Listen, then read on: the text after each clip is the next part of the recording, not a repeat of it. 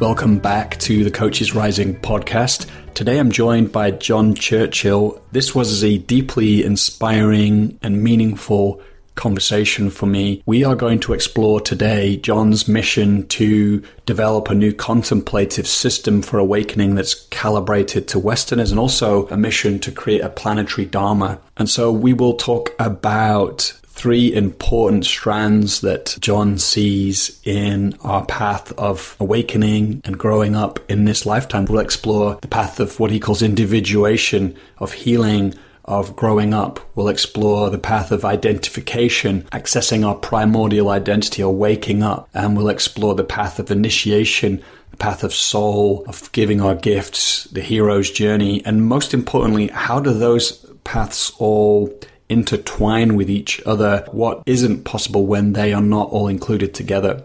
John is the co-founder of the Karuna School, which is a non-profit global classroom offering lifelong Dharmic learning to people of all ages, and their mission is to raise human consciousness. John is a founding member of the Integral Institute, led by Ken Wilber, and spent 15 years in training and teaching with Daniel P. Brown in the Indo-Tibetan Mahayana lineage. He's received advanced training in attachment therapy, hypnosis, positive psychology for peak performance, and the pointing out style of Mahamudra meditation, and holds a doctorate in clinical psychology from William James College.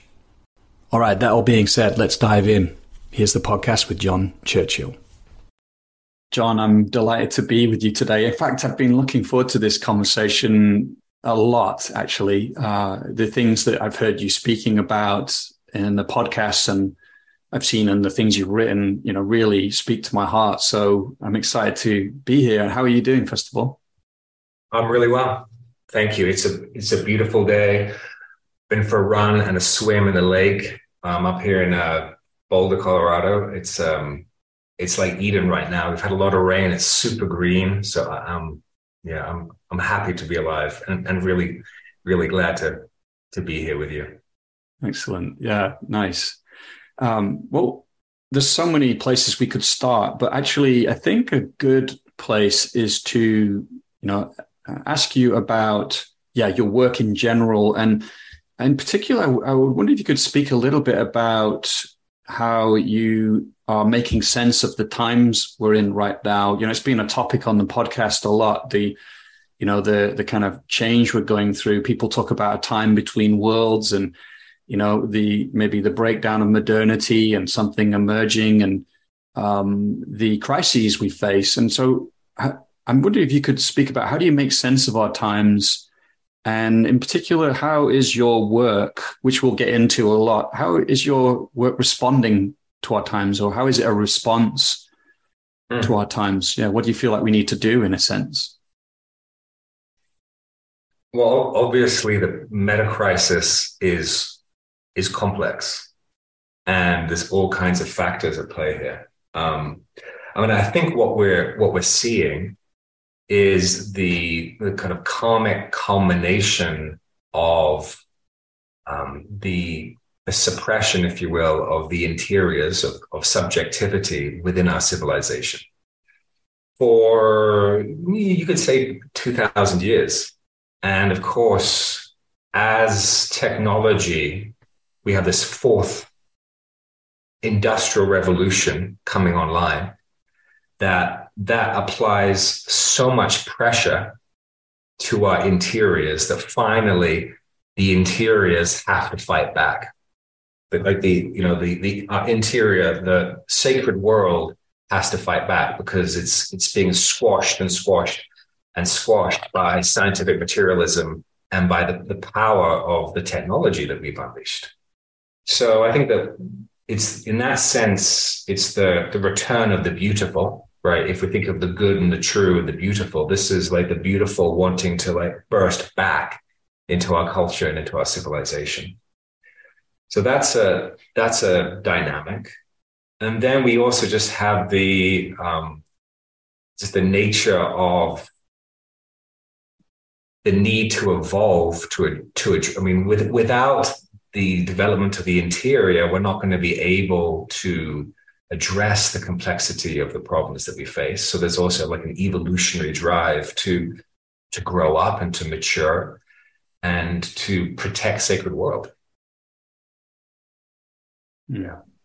Yeah, totally. Yeah. I mean, I certainly resonate with what you're sharing there. And then, I mean, how do you, we talked about the interior. How do you feel like we're being invited to kind of give space to the beauty, to the interior?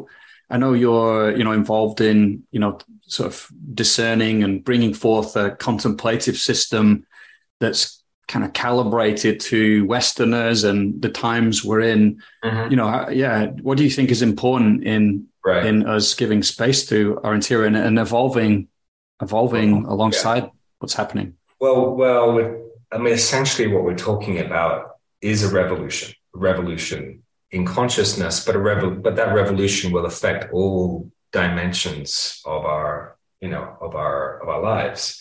I mean, we can point to the revolution in technology, but I think the revolution in terms of human evolution is going to be a real evolution.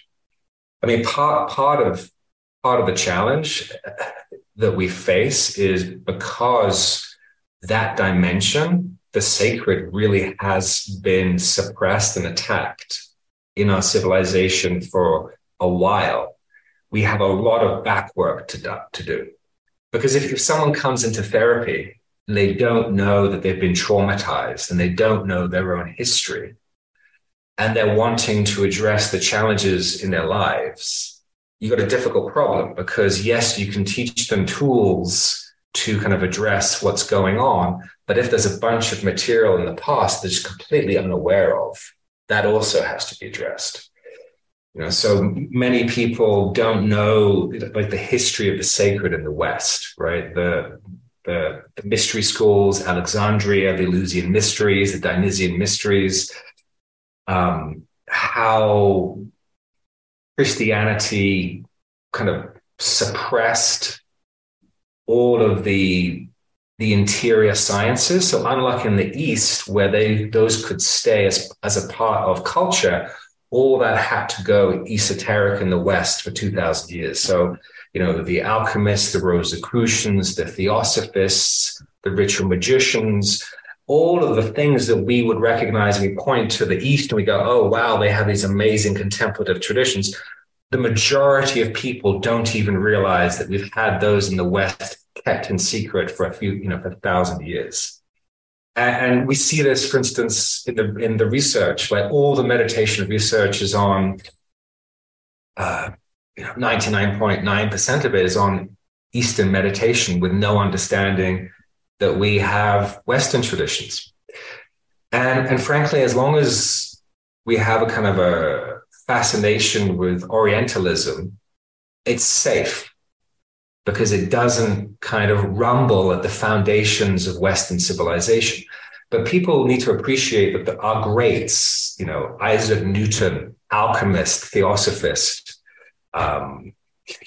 Boyle, Ashmole, all of these who the great, Brits, the people who founded really science, these were people deeply embedded in sacred world, in alchemy, in meditation.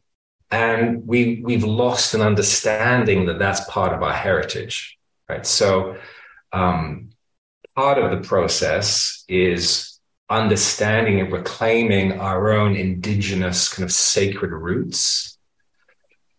So that's part of, when I talk about a planetary Dharma, the project, it does involve like rediscovering Western esotericism, rediscovering and integrating that with the best of Eastern contemplative psychology, and then how that is integrated into kind of Western developmental psychology. So there are a number of streams that have to come to the table.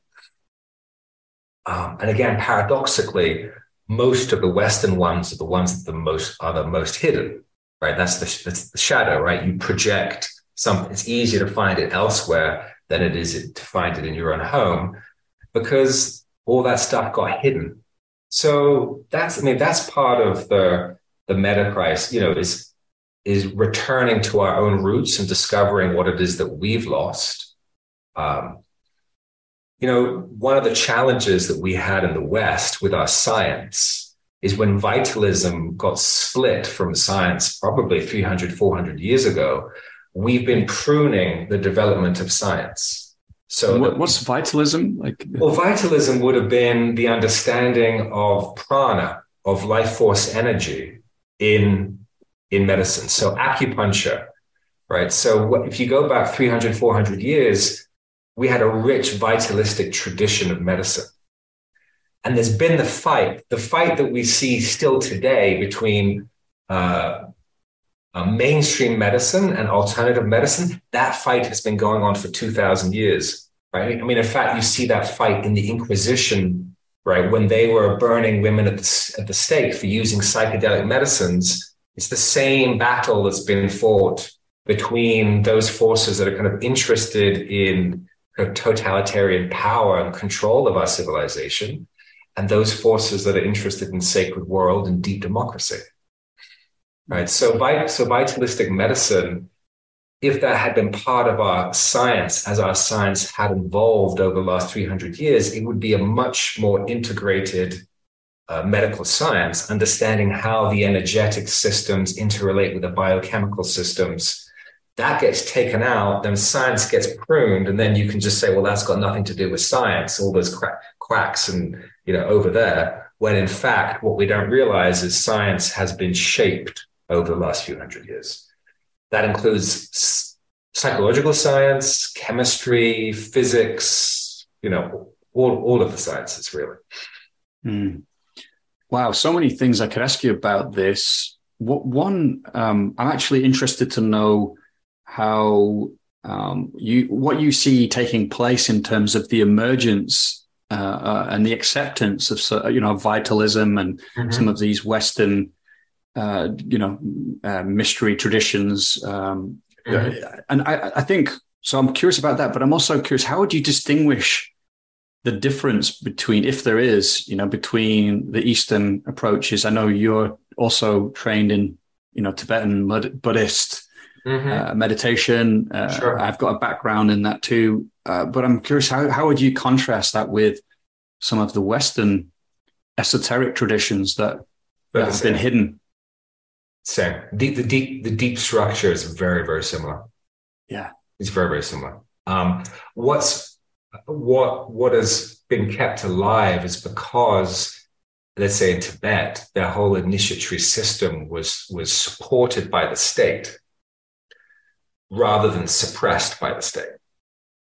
So that's, leads to an integration of their deep phenomenological sciences, their meditative sciences, in the language of the academy, right? So in the language of their universities. In fact, that was the primary language in their universities.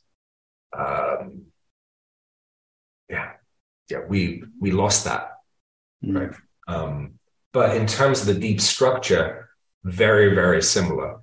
But because their systems were in the open, they were able to move a lot more people through their initiatory systems than we were. And they also, because they were essentially in retreat, right? As a culture, they were in retreat. They were able to really work out some of the finer dimensions that need to happen in a laboratory. But now that they've been worked out, and just the nature of planetary karma, and that vessel got cracked as the Chinese invaded, those technologies are now, psychotechnologies and understanding are now slowly being integrated into our understanding of the human mind and sacred psychology. Because what caught me was when you said also that, if we, I can't remember exactly how you phrased it, but if we open to the Western esoteric schools, that could rock the foundation more. I can't remember exactly how you said it, but I think it's like alluding to that. Maybe it's a bit sort of easy to bring in the Eastern ones. What could you say more about what you mean by that? Well, okay, so if you have different systems to compare and contrast, you can see what they're both trying to get at. Right. And it also enables you to see, let's say that probably one of the challenges with the Tibetan system is culturally, the culture was at a certain level of development. Right. So the culture was kind of at a pretty pre-modern level of development.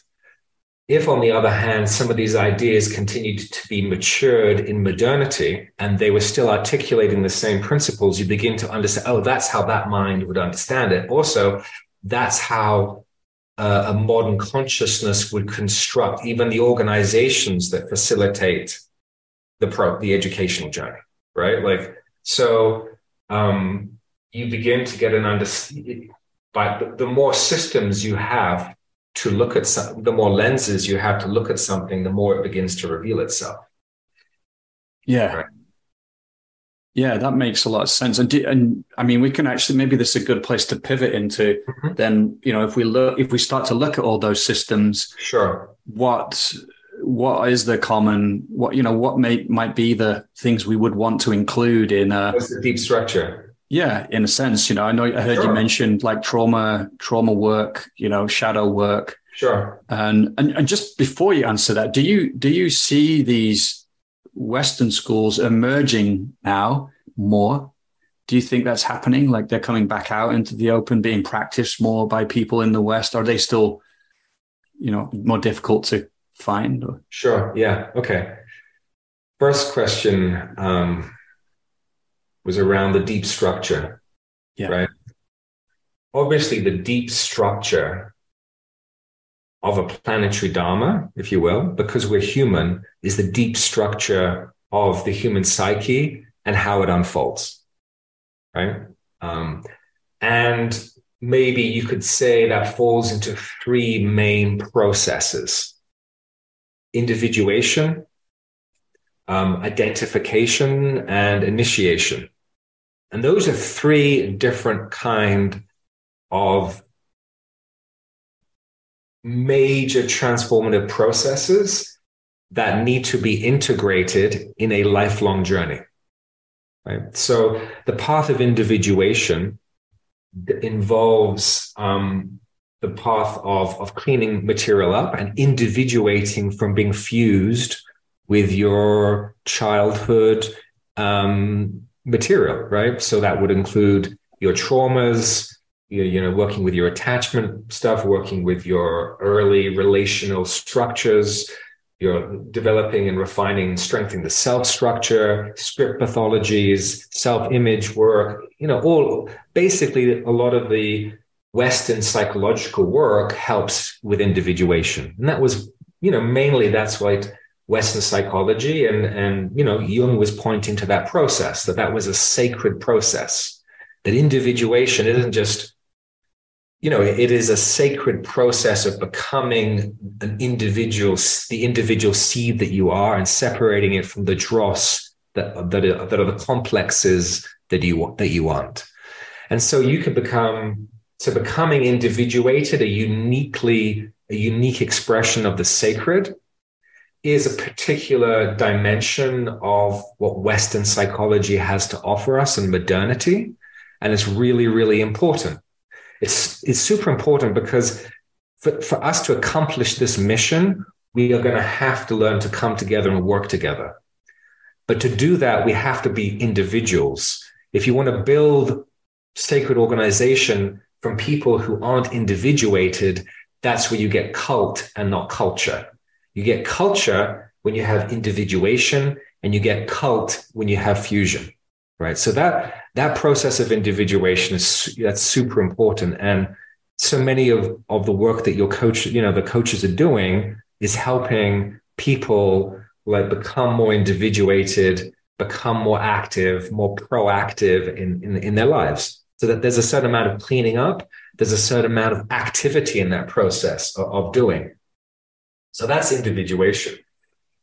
Identification is a process really of a waking up process of beginning to understand that there's a fundamental, deep, primordial identity to what it means to be a human being. And that's got more towards the being part than the human part. Okay. And that's really where kind of traditional mysticism, the via negativa, if you will, of transcending and including and of shifting your basis of operation to deeper levels of identity. That's where that identificatory process takes place, right?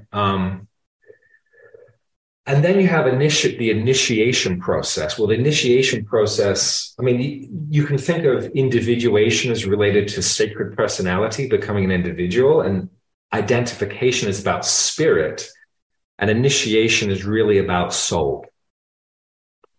And that is really about literally waking up into a different world. Like, not transcending everything into pure spirit, but actually, literally, you start to see that this world is not the world that you've been taught that it is. And that involves an education process that is also rechemicalization, right? So the body begins to mutate, the DMT, psychedelic Dharma work is really around giving you peak experiences of that initiatory process. But then there's the lifelong process that actually makes that a permanent transition. So you begin to have permanent access to those subtle realms, right? Right. That's a really important part of sacred duality. If identification is really about sacred non-duality, initiation is about being initiated into sacred duality, into literal sacred world. And it's an initiatory process, right? So those three processes ideally are fused into a single alchemical process over a lifetime. And of course, we often see people who specialize in one. We see some people who are highly individuated and have no sense of initiation or no sense of soul or spirit, right? You people who are like completely, non-dual realized, completely identified with the ground of being, no sense of soul, no sense of being individuated. And same thing with people who have kind of really gone deep into sacred world and, extraterrestrials and extra-dimensional beings and all of that kind of stuff. And they haven't worked out their psychological stuff, and nor do they have a sense of the deeper mysteries of our kind of transcendence. So those are the three processes, and if we look across the whole planet, we see those three, personality, soul, spirit, those three processes at work. And so essentially, when it comes to the project of building a planetary Dharma, it's really about bringing together those three fundamental processes and what are the best in the East and in the West of doing that. And then how do we build the lifelong learning academy that allows people to progress along that route, right? Then to address the second question, which was about the Western. So, the challenge with the Western traditions. So by that, I'm talking about, so if we look at the transition that happened in the West from the Renaissance to modernity, one of the organizations built to do that was Freemasonry. So Freemasonry was built as a sealed initiatory system that essentially was initiating people into modernity as a way of protecting, and the initiatory system protected them against the monarchists and the papacy that was attempting to break into what was then the version of sacred world that was trying to be worked out from a modern frame, right? So, and within that worldview of kind of sacred European secret societies, we see, a lot of esoteric physics, esoteric chemistry, but, meditation practices, ritual magic, all of those kinds of things sealed up within Masonry and within other Western secret societies. So the problem with those systems is they also haven't been updated.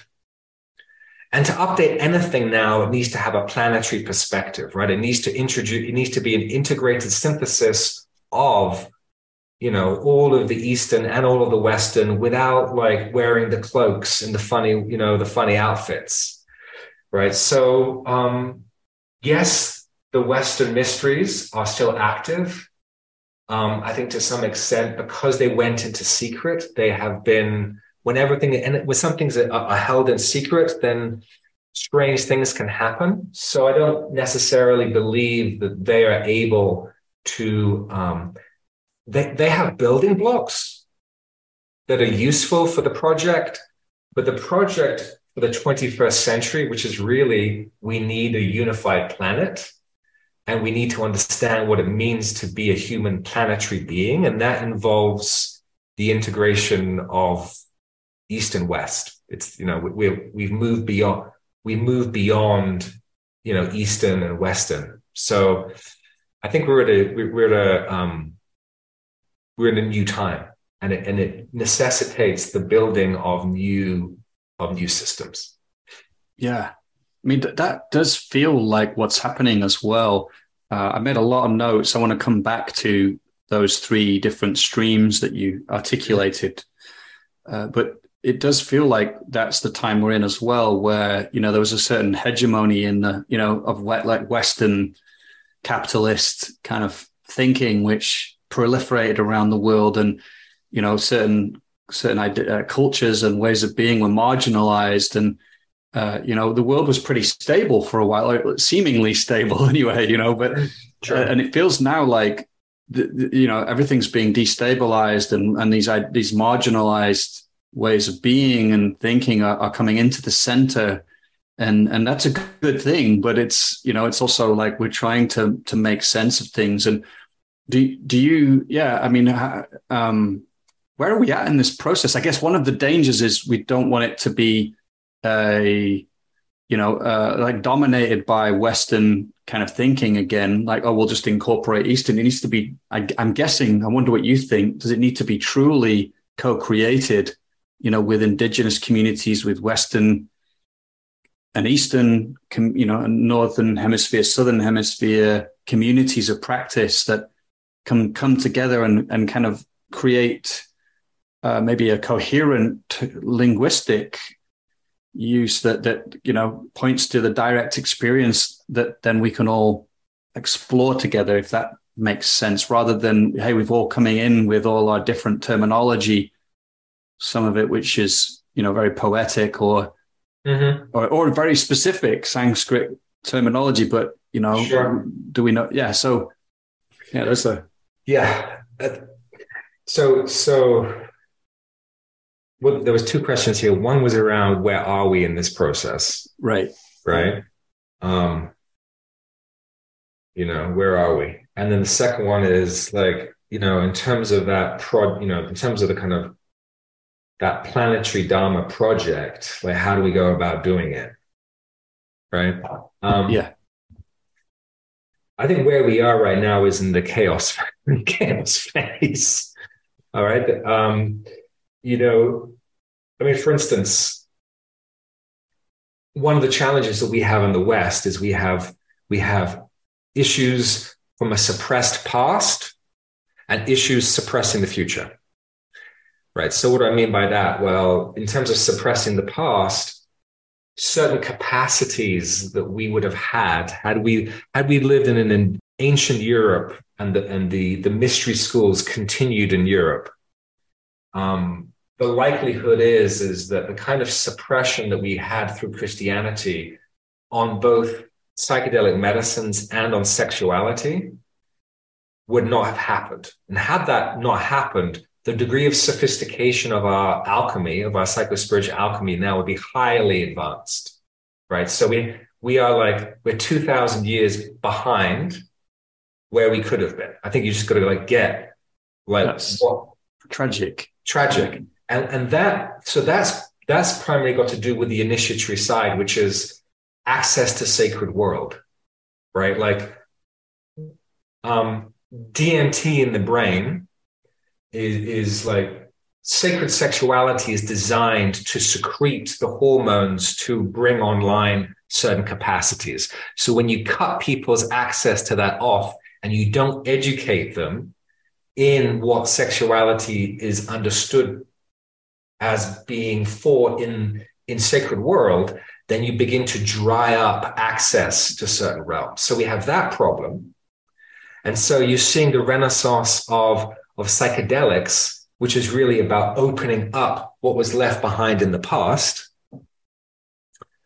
right? And so there's that issue that has to be addressed with. And then there's the issue around the future, which is more developed states and structures of development, because just opening up the past and having access, talking to DMT elves or beginning to have a much deeper experience of symbiosis with nature and getting a sense of the sacredness of the plants and the animals isn't also necessarily enough to help develop the sophistication of perspective to address the complexity of the meta crisis.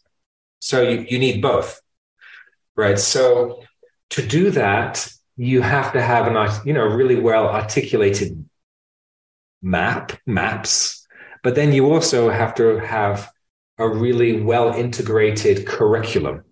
So part of the challenge right now is we don't really have well integrated curriculum. It's like there's a bit over here and there's a bit over there, and the specialists over here and the specialists over there. We don't really yet have, in my mind, good academies that can kind of lead us through a multi-year journey, because this is not a workshop type thing. It's not a year-long type process. We're talking about having to engage in processes that are the same kind of duration that when we went through school.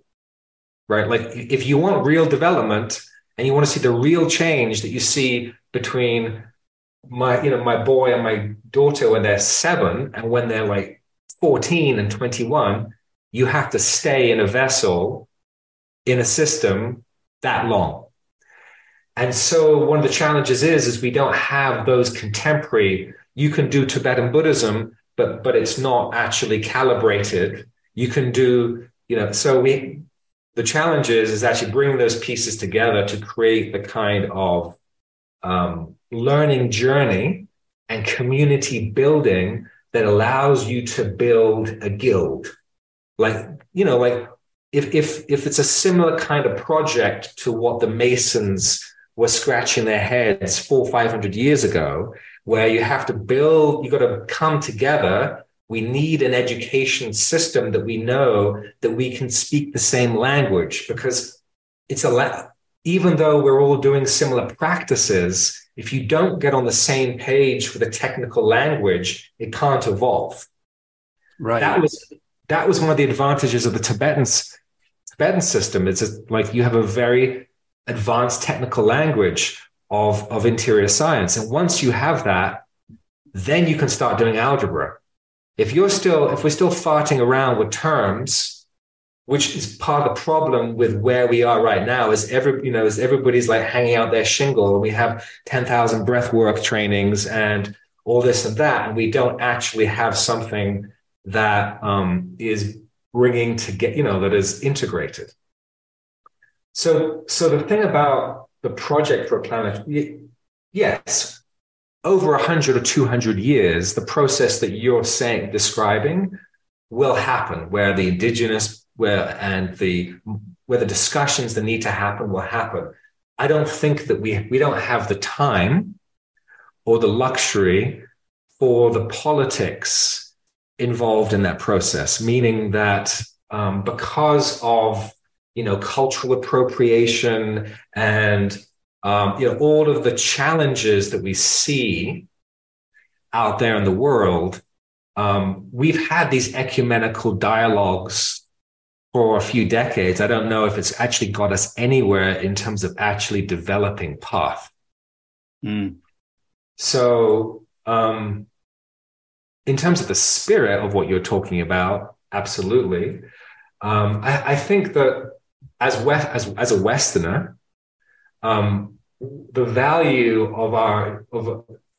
of understanding indigenous wisdom is that you can turn around and look back and see it in yourself. Meaning, we have our druids, right? I'm a member of a druid order, right? I mean, we have our history. If you see it in other cultures, we have it too, right? So that's not to say that understanding of planetary indigenous wisdom isn't useful, but the work that we have to do in our culture is make sure that we do that for ourselves. Right. Because if we don't do that, we're also not taking care of the psychotherapy for our civilization, right? We have to dig deep enough to rediscover and own our own indigenous roots, which, if you think about the human brain and its phylogenetic layers, 2,000 years is just a little, like it's all here. It's all here. So, I mean, that's the task that I'm interested in, right? I think that the one that the kind of ecumenical process is really important, but I do think that we need to move forward with, articulating and building that path so that the people who need that education, who are in positions of influence, can have that education as quickly as possible. Yeah, exactly. Because I was going to say, when you said do we have time? I mean, it seems like, do we have a choice as well? Do we have a time to, do that bigger project, but do we have a choice in not to educate people who are coming and asking and looking for this kind of education? I saw you write somewhere on your website about, I don't know where I've written it now, but leaders who are spiritually grounded, socially conscious, and strategically savvy, because that's something I care about. Everything you're talking about speaks to me, and I relate to in my journey, that I was a meditator for many years, but I was frustrated because I was like, why is it not taking purchase in my life? And started to recognize that, there was a lot of unintegrated trauma. And, every time I would get off the cushion, the kind of psychological, the structure was not there for the realizations I was having to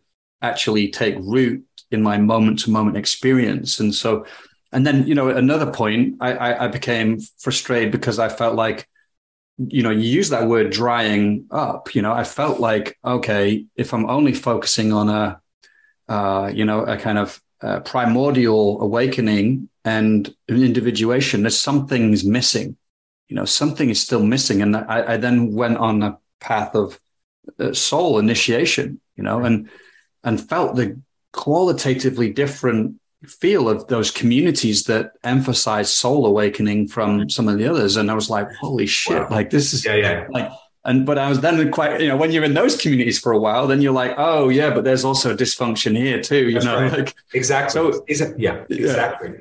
Well, so that's why we need, at Karuna, we are, that's the project we've set ourselves. There's no reason why we can't come together and build an organization and bring together teachers within the faculty that can hold that together. We need a Hogwarts for adults, right? And you're absolutely right. Like one of the problems, one of the real dangers in the West is spirituality has been psychologicalized. Yeah. Yeah. Right. And the hero's journey is not a fucking metaphor. You have to do something. You actually have to do something. Right. So the reason why, if you're sitting on the cushion, is a path. It's meant to take everything from you. Right. Like it's meant to be like in the traditional initiatory systems, it was like, are you willing to die? Why? Because you are going to die, mate. So like, if you're not willing to, well, then you've already got a problem. And then once you're willing to die for something larger, then we can begin to move forward and actually have an interior and an exterior revolution, because of the nature of non-duality and how the Bodhisattva path unfolds. there's a relationship between what you and I literally do with the outer world and how you literally unfold. Like non-duality is literal. So what that means is the circumstances that are facing you and me in our work life, if we think that they are not connected to how higher consciousness is born, higher consciousness is being born in the rub of exactly what's happening. So if you're using your meditation practice as a kind of Zoloft for the soul, then of course it's not going to actually bring about transformation, because transformation involves like actually giving yourself to the path and giving yourselves to the unknown, which involves growing up and maturing and not just using your meditative practice to mindfully reduce stress, when actually we're in a stressful situation, right? Well, this comes to, I've got like a number of questions coming up. So what I appreciate about what you're sharing is as well is that, I've found it to be very destabilizing to enact some of these technologies we're discussing. They're potent, and they really can destroy you in it, or you can deconstruct yourself. And the moment I felt that there was a shift from like I was doing the practice to suddenly the practice was doing me, and then that took me into some really difficult territories that ended up leading me into some incredible places, on the other side, but were very scary actually at points. And so sure. I think what I'm trying to say is there's also, the psychologization of spiritual practice can kind of make it seem, can sanitize it a bit and make it seem like it's, it's just going to de-stress you and, live a good life. But actually, this stuff really works. It's potent. And I've met more and more people who've been through spiritual crises. And I just want to weave in one other distinction and then just see where you take it, which is that led me into a big inquiry around the efficacy or the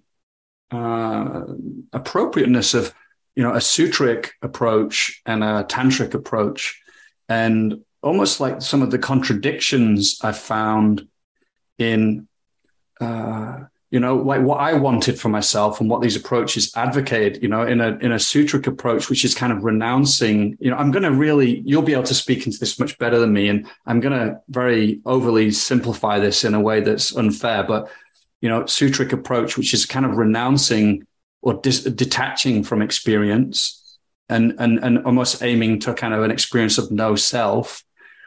But on the other hand, I was wanting this initiation path. I actually want to be a person who is deeply in touch with my emotional life and my 3.5-year-old daughter and the way she touches me and what's happening out there in the world. The world is burning, and that's so this Dharma.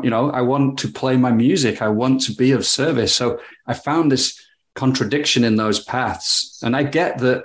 There's some value in deconstructing the self so that you can, free oneself from the, being caught up in being identified with a separate sense of self and the, it's the way it's reconstructing itself. But once you get beyond that, it felt like there were contradictions in the sutric path. Anyway, I've said a lot there. Yeah. I think you get the gist of where I'm going with it. I'm just curious what you think.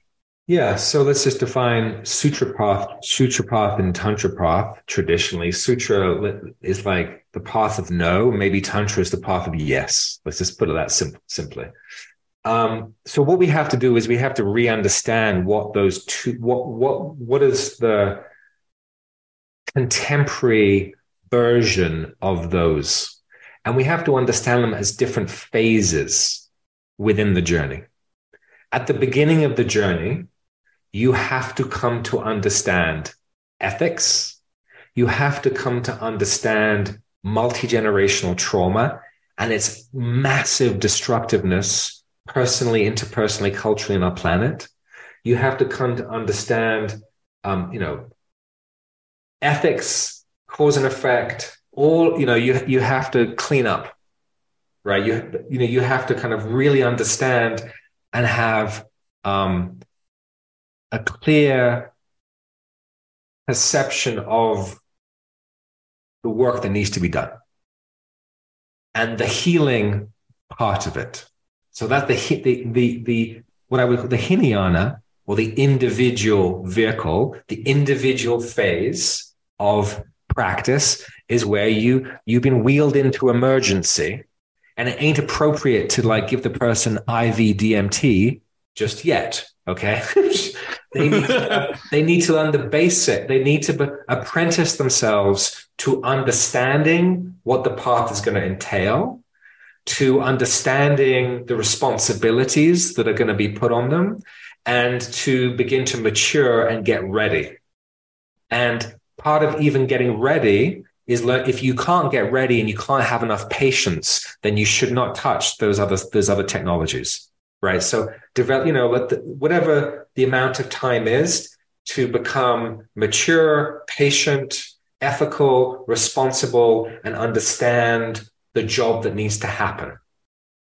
Right, that's the first phase, and that's super important, and that would be the sutra phase, right? And if you don't do that, you're going to have real problems, right? So that has to happen.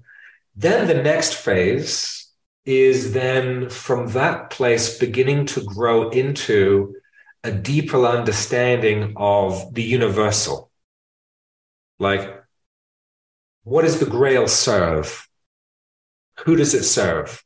It serves the planet. It serves all of us. It serves all beings. So that part of the process, the Mahayana, the great way, is then opening up and shifting your identification to to the unified field, right? To nature itself, Buddha nature, and to develop that sense of identity that is committed to the whole, because it experiences itself to be non-dual with the whole. And that process can take anywhere from a year to 3 years, depending upon the level of proficiency of the student. Then you're now ready for like alchemical work, right? Because now you have the individual discipline and you understand the responsibilities. You've shifted your basis of operation. Your fundamental motivation now is towards serving the whole. Then process practice, or what you call tantra, process practice, which is probably the best translation. Now, these are the processes of deep transformation and catalyzation. They speed process up, but they speed up the wheel, you see. So you have to get the wheel going the right way. Otherwise, if you speed the wheel up and it's going the wrong way, then the tech will drive you into hell. On the other hand, and this is the same thing with AI, with any technology. So process practice, super powerful breath work, super powerful sexual yogas, psychedelic work, dark retreat, all of these powerful transformative practices, they will spin the wheel. But if the wheel has been set to go the wrong way, and AI will be the case, it will lead the wrong way, and it will lead very fast to complete egohood, right? And what are the traditions they would call black magic, the Darth Vader move, right? Because those process practices are techniques, they are technologies. Are you placing like breath work and psychedelic work in a tantric kind of process bucket there? Well, it depends how you're using the breath work, right? Like you can use it to uncover, but there's also, and the same with psychedelics, but you could also use sustained ongoing breath work combined with meditative practices like an inner fire practice and tummo practice, where essentially you're now working with a technical process of lubricating the astral body so that the astral body can then begin to wake up and begin to kind of open and wake up into sacred world. Most of the people doing breath work are using it for kind of healing work and kind of bringing material up. But if you're doing breath work 2 hours a day, that's a different kind of process right, as part of your practice. And of course, in the fuller curriculum, that's what it entails. It's one thing to do a little breath work once a week or once a month. It's another thing that you actually have a yogic practice where you're really, driving the energy. But if you're going to do that, you need to know why you're doing that and where you're going and what the further curriculum looks like. So yes, those technique, when it's technique, it is process practice. Now, granted, there are process practices that you could use whenever with people, right? I'm not saying you shouldn't use psychedelics or breath work at the beginning with people, but further down the path, when you and I as a practitioner actually learn how to use the breath work yourself, where you're no longer going to breath work, but you are actually doing your own practice, or you're doing your own medicine practice yourself, that's when you're becoming more of an adept and less going to classes. Mm. And do you, that characterization that I made of sutric and tantric, renunciate and kind of, a no path and yes path, I'm just curious if you could say a little bit about what you think about what I was saying, where, there's almost like in Tantra, I found an invitation to work more with qualities of experience as they're showing up, rather than to, kind of like, for example, my emotions, to go into the emotion, I don't mean to go in a way that you're really angry, so then you suddenly start shouting and hitting people, but more like, you don't kind of like, observe the anger from a witnessing perspective, and then, which can have some real value to it, but it's, it's more like, no, I'm going to actually almost like become the anger and, allow it to reveal its enlightened quality. Yeah. Well, to do that process. So what? There's one version which is you completely suppress emotion. There's another version where you completely vent emotion. The tantric approach, in order to be able to witness emotion, right, and to be able to transmute it, and what that means is, in your direct experience, to be able to have the depth of insight that you can see that what's arising in your experience is constructed, and therefore you can play with it as if it's a display. But to do that, you have to be able to have a capacity for insight. But to train the capacity for insight, you need a year or 2 or 3 years of not having too much mess, because you'll never develop the capacity for that degree of insight as far as the curriculum goes. To learn insight at the beginning, you want to have not much aggravation, because you need to develop calm staying. You need to develop the capacity to have a mind that's still and calm. That's the first thing. Then you need to take that and be able to use insight practice to deconstruct and see that what's arising is empty. You can't do that if you're emotionally disturbed. Yes. So the sutra approach is what you would learn at school. Like, that's the beginning of the school. You learn in contemplative studies, you have to learn how to suppress in the beginning. That's what calm staying does, because if you don't have the ability to control the mind, then you're never going to be able to do process practice. Process practice, tantra practice, is advanced. You can't, just saying whatever is not tantra. That's just laissez-faire. Now, there is something to be said for the freedom of whatever, psychodynamically, right? Like, if you've come from a suppressive background and you're learning to dance and fuck, well, that's great. But that's not what we're talking about. If you then want to then really engage the developmental process, you're going to have to develop those contemplative capacities for metacognition.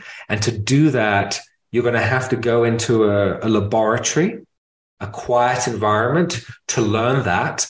like you would learn any science, because it's a science. And then once you've learned and practiced it, doesn't take too long, but it takes long enough to apprentice yourself to learn that skill. Then you can re-invite all of that material back, and now you can do alchemy, which is what Tantra is, right? So Tantra is alchemy, the ability to transmute one state into something else. And you do that through the power of insight. If you haven't learned the insight, you wouldn't be able to do it. Yeah, cool. That makes sense. And yeah, so we agree. Yeah, no, that's great. Yeah. And I totally get it, because otherwise, you're just going to be, you haven't got the stability or the insight to be able to work skillfully with the transmutation, the alchemy, because you're just identified, you're all over the place, But you are right. There is some degree, just in our culture, of needing that freedom. But that's more from a psychodynamic, like freeing stuff up, than it is from a development supporting growing up processes, right? And we've got to differentiate the two because they're different. Yeah, totally. And when you said metacognition, just for people listening, that is being able to take perspective on your experience, like awareness of your experience, basically. Exactly. Yeah. So all developmental processes are driven by metacognitive processes, the ability to take perspective on something, right? Yeah. You take perspective on your body, and then an infant can control the body. You take perspective on your emotions, you can control emotions. You take perspective on the mind, and so on and so forth. So metacognition, the ability to take perspective on your experience and how that refines and develops, that is the main mechanism behind all development. Really good. And the question I want to ask now is almost like continuing, in a way you're articulating a kind of path of practice here of where you would focus on and the next stage after that. And what I'm curious about is how you would weave the three paths you clarified earlier, individuation, identification, and initiation. Do you see those as happening concurrently? In a way, I know we've already talked about, hey, you want to start to do your individuation work first, or at least get that going, because then you're cleaning up, you're integrating unresolved trauma. But I can imagine that, like meditation practice can be supportive. For example, the ability for me when I've done something like internal family systems with clients, for them to be able to disidentify from parts of them that are showing up and access a kind of presence that can be with experience, that's helpful. And that can be cultivated through meditation as well. So do you find those you said some amazing things about it. This is a great question. So this is where we need the Atman project, in the sense that we need the building of a new organization with proper faculty, because traditionally that wasn't the case. However, the more we have an understanding of the deep structure of the human psyche, the more we can have a synthesis. And I'll give you an example. Psychologically, the very foundation of human psychology is really the attachment system. I mean, we could talk about coex systems from birth, but the attachment system. And the attachment system being how you and I and the listeners, how we all internalized our early caregivers. And that attachment system, that relationship, helped us internalize it gave us our sense of deep safety and security. It helped us internalize our ability to attune to our own nervous systems. So the ability that you and I have right now, and the listeners have, to feel what's arising inside, and your ability to attune and self-organize your own nervous system, that was internalized through the attachment system, right? So how you are relating to your own interior experience is highly defined by how well you were able to internalize what was there. And there's pretty well understood that most of the personality disorders are actually related to attachment issues. So this is the very fundamental basis of all development. And of course, the sense of safety, that allows the unfolding of our development all the way up the stack. And if there's problems at that base level of attachment, or the root chakra, if you want to talk about it kind of energetically, that affects everything further up. So a really important part of individuation is healing that attachment system so we feel secure, so we can let go of what we're holding on to and actually become an individual, because we're going to end up holding on to something that we shouldn't be holding on to. So we all do that.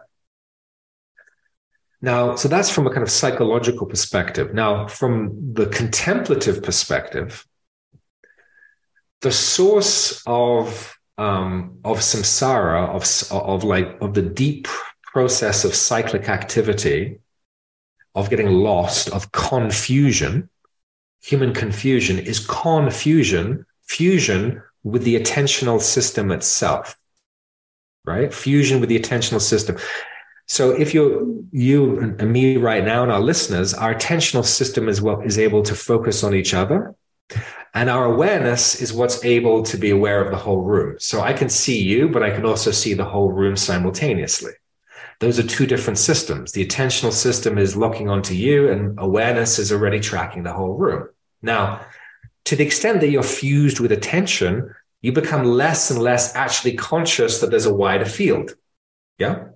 Until most people are so blinkered that they're not consciously aware in every moment that there's a wider field. It's there, but they're not conscious of it. They're just in the blinkers the whole time.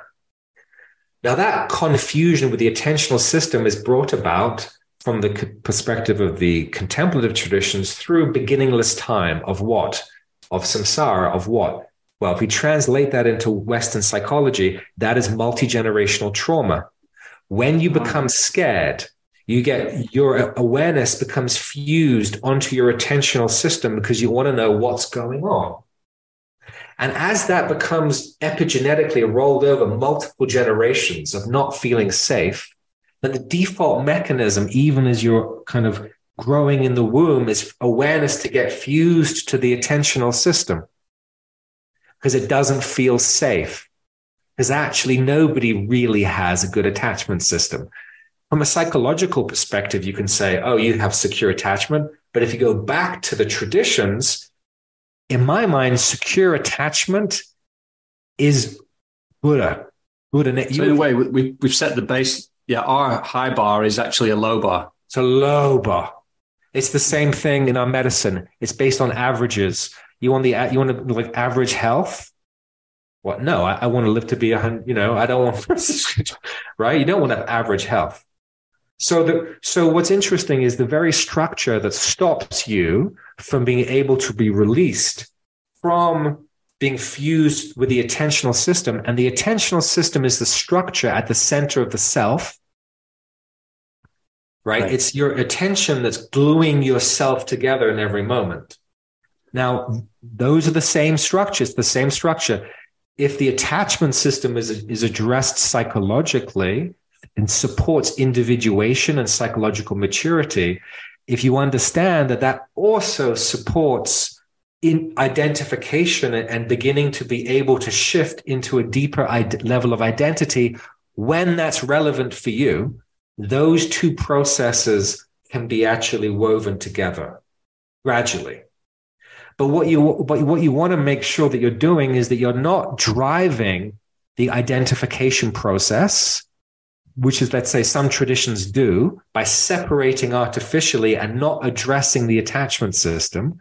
If you address naturally the things that need to be addressed within a context of understanding what the other processes are, you can synergize.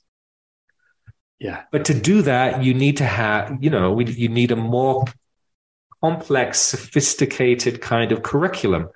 And right now, we have people over here doing that and people over there doing that, and it's not integrated. And good pedagogy involves like integration of multiple lines of intelligence through a curriculum. So yes, we can build a curriculum that weaves those three together in a way that hasn't been done before. I want to ask you about how we might weave the third part in, but that's brilliant. Like, I really appreciate, in a way you just articulated on a level of clarity for me, something that I'd sensed, already through, Sure. Hey, I need to do therapy because every time either I'm meditating or I get off the cushion, I get reactive, my trauma kicks in. I'm just curious where do you feel there are people in the world who are making, who are at the edges of that integration? I know you were a student of Daniel Brown, and he has, he's written a book on attachment I've got downstairs with the ideal parent protocol, for example, as a practice, which I've tried, which is potent. I mean, what I'm wondering, like, what are you doing? What have you done that you found particularly effective in that synergy? Yeah. Your first question was, who is doing that work? Yeah, exactly. I mean, the reason why I stepped away from working with Dan is that he actually kept them separate. Right. Yeah. Right. So, I mean, there's a few, in terms of, let's say, theoretically, our friend, KW, Ken Wilber, has done a lot to kind of, at least in terms of the mapping. There were when I was a teen, this is going back a few decades now, there were three theorists that I was really interested in. Dan Brown and Ken Wilber and Al Mas, who founded the Diamond approach. Although I don't, because Al Mas's approach isn't like strongly grounded in developmental psychology, it's really grounded in really good phenomenology. And it's also not really strongly grounded in some of the contemplative technology. I feel like that work, the Diamond approach, had a little bit too much boomer processing for what we need. Like, we need something that is that really works fast. That works fast. I'm sure that there are people out there. I think part of our start in Karuna was to begin to build the organizational structure to then find out who those people are and then bring them into faculty. That's a process in of itself, right? Getting our organization going, getting it funding, getting the wheels turning, getting people to come on board and to commit, because part of the problem with the kind of psychology of workshops and personal development is that isn't the level of commitment to start a revolution. Right. So, we have to cultivate a level of commitment to then be able to build what needs to be built. There are folks out there, off the top of my mind, that's a whole other conversation. The other question that you had was like, well, what helps? Yeah. What practices? What have you done? Yeah. So I worked with Dan for 15 years, and for 10 of those years we shared offices together. So I was his apprentice for 10 years and studied Indo-Tibetan meditation with him, and also Western psychology, right? So I have my doctoral degree in clinical psychology and a master's degree in Chinese medicine. That's where the Chinese medicine thing comes in.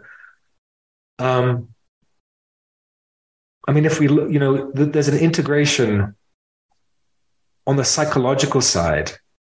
We have to come to have a really deep appreciation of attachment and that process. And of course, there's a number of different approaches out there, but that's like the most important of the psychological work, right? Yeah. Then you have the embodiment work. But of course, really embodiment work is going to come up against attachment, because what it is that stops you becoming embodied would be, schizoid process due to lack of safety, right? So you want to work on the embodiment process. You want to work on the attachment process. Then, of course, you have like fundamental contemplative skills, contemplative practice, right? That's got to do with the waking up kind of process, if you will. And then you need really good maps to weave it, to weave all of that together. So what we're doing at Karuna is like putting that curriculum together. It's difficult to put it together all by yourself. It is. Yeah. That's what I found after 30 years of, you're going to go over here and you're going to go over there. And that I think that's worked for all of us in our own individual research. But I think at some point we realized, wow, we need to be able to actually do this in a better way. A quicker way too, in terms of bringing together the level of expertise needed in each domain to have a refined conversation. That I think that level of conversation needed to bring these disciplines together, it's not something you can do after studying for a year in some thing. You need the best of the best all coming together. So that is part of the problem is people coming into the field who maybe have been done maybe 5 or 10 years or maybe 1 year, and then they're wondering why they can't do what you're talking about. I think it takes 30 or 40 years to be able to do that.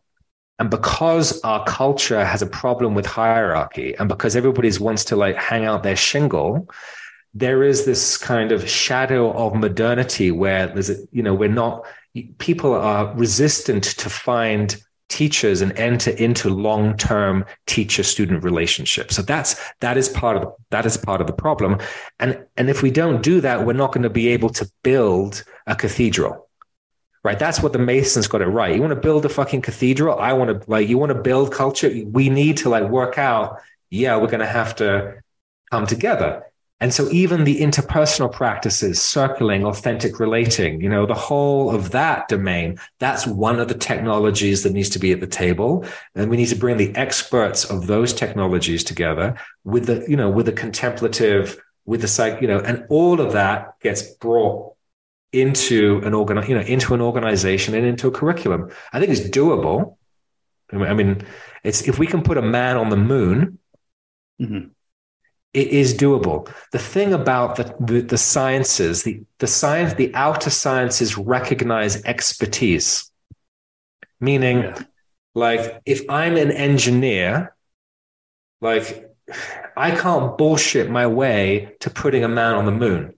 But the problem is you do a little bit, you do a little training and a little bit of this and that, and you can bullshit. It ain't the same thing as being able to put a man on the moon, right? I learned this with Dr. Dan. Like Dr. Dan, when he first started teaching was just one retreat. He then went on and did a level 1, a level 2, level 3. We would have people come and do these retreats with us who had done 3-year retreats in Tibetan monasteries and got more out of a week with us than they did in a 3-year retreat, because the pedagogy and the engineering, the contemplative engineering was really tight. Yeah. So part of it is, the people in our field, coaches, therapists, you've got to recognize what your rank is, right? Recognize that and then support those who actually kind of outrank you. Because if we don't, there's no problem of doing that. The dark side, if you want, has no problem with hierarchy. And what hierarchy means is sacred order, right? So we have to find a new way of coming together and getting over the Tower of Babel and building the kind of organizations that are needed to address this problem. And so we have to get out of the individualism. Yeah. That's to be honest, for me, part of the worldview we're moving out of, with scientific materialism and Descartes and, seeing everything is mechanistic and reducible and emphasizing the hyper sense of, what am I trying to say? It's like hyper individual, basically, Sure. And I think that's part of the worldview we're moving out of. Where people are recognizing the interdependence of everything, and that even relationship is actually more, if not as important as the parts themselves. And so that's, I think, we're in that kind of curriculum almost right now anyway, that dojo. That's right. We're being destabilized by that. And so that's why I feel like we need the technology and the curriculum in order to help us to, orient to the world and make sense and thrive in the world too. It's like, because the change is happening, and there's a kind of, it's the game is afoot, basically. The game is afoot. We have all our coaches who are listening understand the importance of being being able to hold in time where your client is within a larger growth curve and being able to hold that over a year. So what we're saying is we have to be able to build that for ourselves, as we're the ones who are providing that service for others. But we have to place ourselves within a multi-decade process and build the struts and the beams to support that multi-decade process.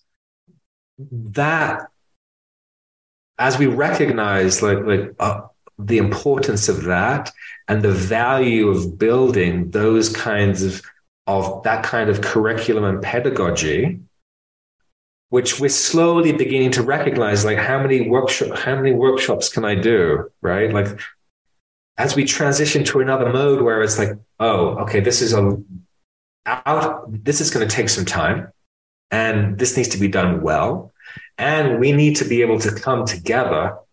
This is how like the Masons worked, right? That you went through a certain initiatory process and then you joined the guild, right? Well, to the extent that we can come together, learn similar language and practice, and then that your brothers and sisters have gone through a similar process, and you enter guild where now you're a co-creator, right? And we need to kind of get to that level of culture.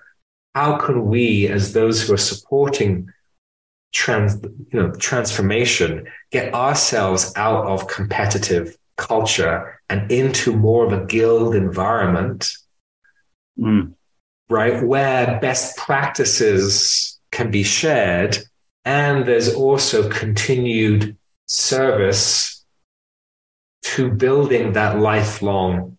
Once we understand that you and I are talking about, hopefully for us, it's another 40 or 50 years, then we can start talking about what kind of institutions do we want to build?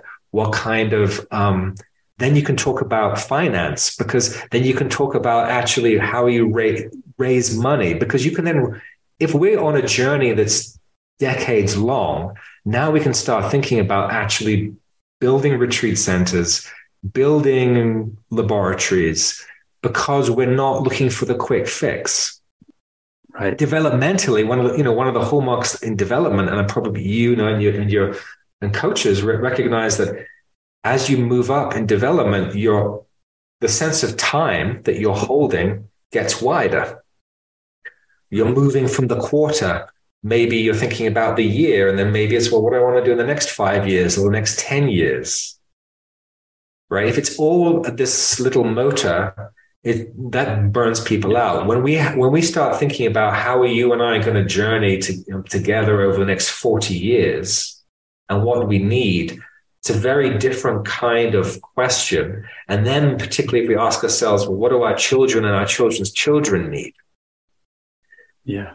One of the problems I see in the spiritual world is that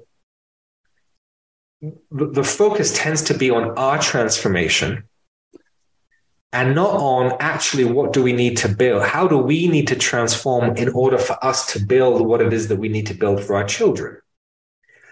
Now, when you look at the problem that way, it's a very different kind of approach than if you're just looking at it just in terms of first person. Exactly. I think because that's what I was trying to get at before with the hyper individual. It's like, then it all becomes about me and my actualization, my fulfillment, my personal journey. And right. Of course, there's a value to that, but I think it can entrench that sense of self and actually is painful in a subtle way. The sense of service and commitment and fulfillment that comes from serving that larger whole of giving, and the transformation that can bring actually is probably what people are really looking for, So that is the real transformation. Meaning, right, that if you do move into that next tier of development, let's call it the Bodhisattva, or Terry O'Fallon might call it the meta-aware tier, but in that tier of development, because the self has now become decentralized and expanded, your activity is all about being interested in building a new civilization and a new planetary culture. That's what the activity is. That's how the code of the mind changes, meaning the Bodhisattva code has to do with how do I think and what am I thinking about? So if you're just doing the state change and the code doesn't change, it doesn't happen. But if you change the code, the state is actually going to become very easy to begin to express itself, because that's what the code is wanting.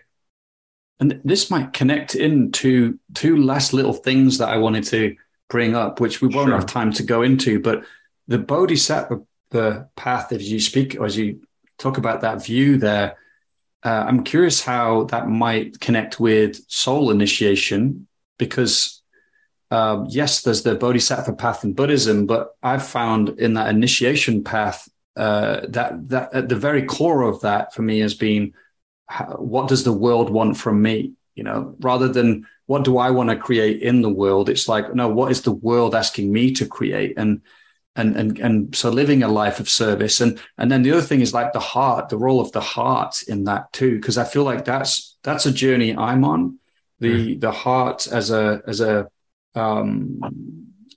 place of orientation and an organ of perception, so this might kind of weave together like a few of the, the things, because you talked a lot about the refinement of us. I wanted to ask you about the subtle realm as well, because that's a realm that I think has been in modern non-duality not given as much. It's been all about the path of the absolute, and that's right. I feel it's lacking, and it's really essential. There's a lot of traction there. So, okay, I'm not sure if there's a clear question. No. I can. This can get woven together. So within within a fourth turning view, within the view of a planetary Dharma, when we're talking about the Bodhisattva path, we're talking about the path of soul. Bodhi means awakening being. And so we're talking about the initiatory path. That the Bodhisattva path to becoming a planetary Bodhisattva is about awakening to soul. Technically, you can think of the Bodhisattva as sitting right in the sweet spot between the absolute and the relative, right? That's the heart point, which you could also say that's the Christ. But of course, in Christianity, there isn't a path to becoming the Christ. In Buddhism, you're allowed to become the Christ, the Bodhisattva. And that midpoint between complete emptiness and complete form is the heart. So a lot of our discussion and dialogue has been like through the mind right now, because that's about orienting and getting the mind to understand where it is and what needs to happen. But the whole of the path and the way that the path integrates those three processes, individuation, initiation, and identification, is on the different levels of the heart. You can think of the physical heart, personality, the subtle body heart, the anahata, the chakra, there's the soul, and then the hridaya on this side, right side, this is related to the absolute. This is, the channel that leads down to the right. So the heart goes all the way across, right? The physical personality, the subtle soul, and the spirit heart. And those, of course, actually, as the heart increases, they all get integrated into a single center. So we haven't really kind of gone into like the phenomenology of these processes, but what makes it different and is putting Bodhisattva at the center, i.e. not trying to shoot too high developmentally, which is what some of the traditions do, is they go too high and not get right in the sweet spot. And that sweet spot is all about the heart. That's where we're able to bring all those interpersonal technologies that have been developed from circling and what have you, all of the kind of contemplative technologies, the psychodynamic technologies, they all come together at the heart. And developmentally, if we can get the planet to the level of the human heart, then we're going to be able to start trusting one another, understanding one another. So, this is really about the technology of the heart. And the whole, from the point of view of kind of the Buddhist tradition, my understanding is that those higher stages of the Bodhisattva path are all about the deeper levels of the intelligence of the heart. Both its cognitive intelligence, because the heart's field is a gestalt, right? The heart field entrains the brain. And because it's a kind of toroidal field, the more you're rested in the heart, the more your cognition will begin to be informed by those energetic structures. I think KW puts it in the sense like thinking holes, feeling holes, seeing holes, being holes. The holes part, that's all about the heart. Yeah. But we're talking about deeper and deeper levels of the heart mind. And if we are careful to really rewire, and this is about re-engineering these processes into the heart center, what we've discovered is that synergizes all of them and it speeds the process up. Not that speed is important, but it's an issue that we have to deal with, right? We don't have decades and decades and decades to get people going. Yeah. Yeah. Amazing. I'm glad that I asked about that. And I'm also struck by this synchronicity of the things that were there in my mind and how they all fit together really beautifully. And, we're at time. I want to thank you deeply, John. This has been such a rich conversation for me. I feel really lit up about what we've been talking about. And actually, I just want to say where, people listening probably want to know where they can find out more about what you're up to. So, yeah. Absolutely. Yeah. Thank you. So karunamandala.org. I'm sure you'll put the link in your... We'll link to it on the podcast page. I'll mention it at the start as well. Thank you. Yeah. And so we have an ongoing programs, like kind of multi-year curriculum. And the next kind of 2-year curriculum begins actually in 2025. But we have like day-longs, and also we're going to have a retreat this new year. So there are retreats that are kind of for the public, and then that leads to an ongoing multi-year program. Yeah. Fantastic. Yeah. So karunamandala.org. Yeah. Thanks, John. Well, thank you. Really enjoy the opportunity to be here with you and to share, what it is that we're all doing. I mean, I don't think that what I'm sharing with you is much of what you and many of the listeners are already doing. I think the thing is that, at least for me, it's been, it's 30 years now. So those of us who have just been kind of on this a little bit longer, we're with you. You know what I mean? It's like we have, I think a lot of this has been worked out. Now the question is like, how do we all come together and build these kinds of educational processes for ourselves and for our children and for the future? So thank you. Godspeed to that. Yeah. Godspeed. Yeah. Just want to end by wishing you well, and I'll see you again next time.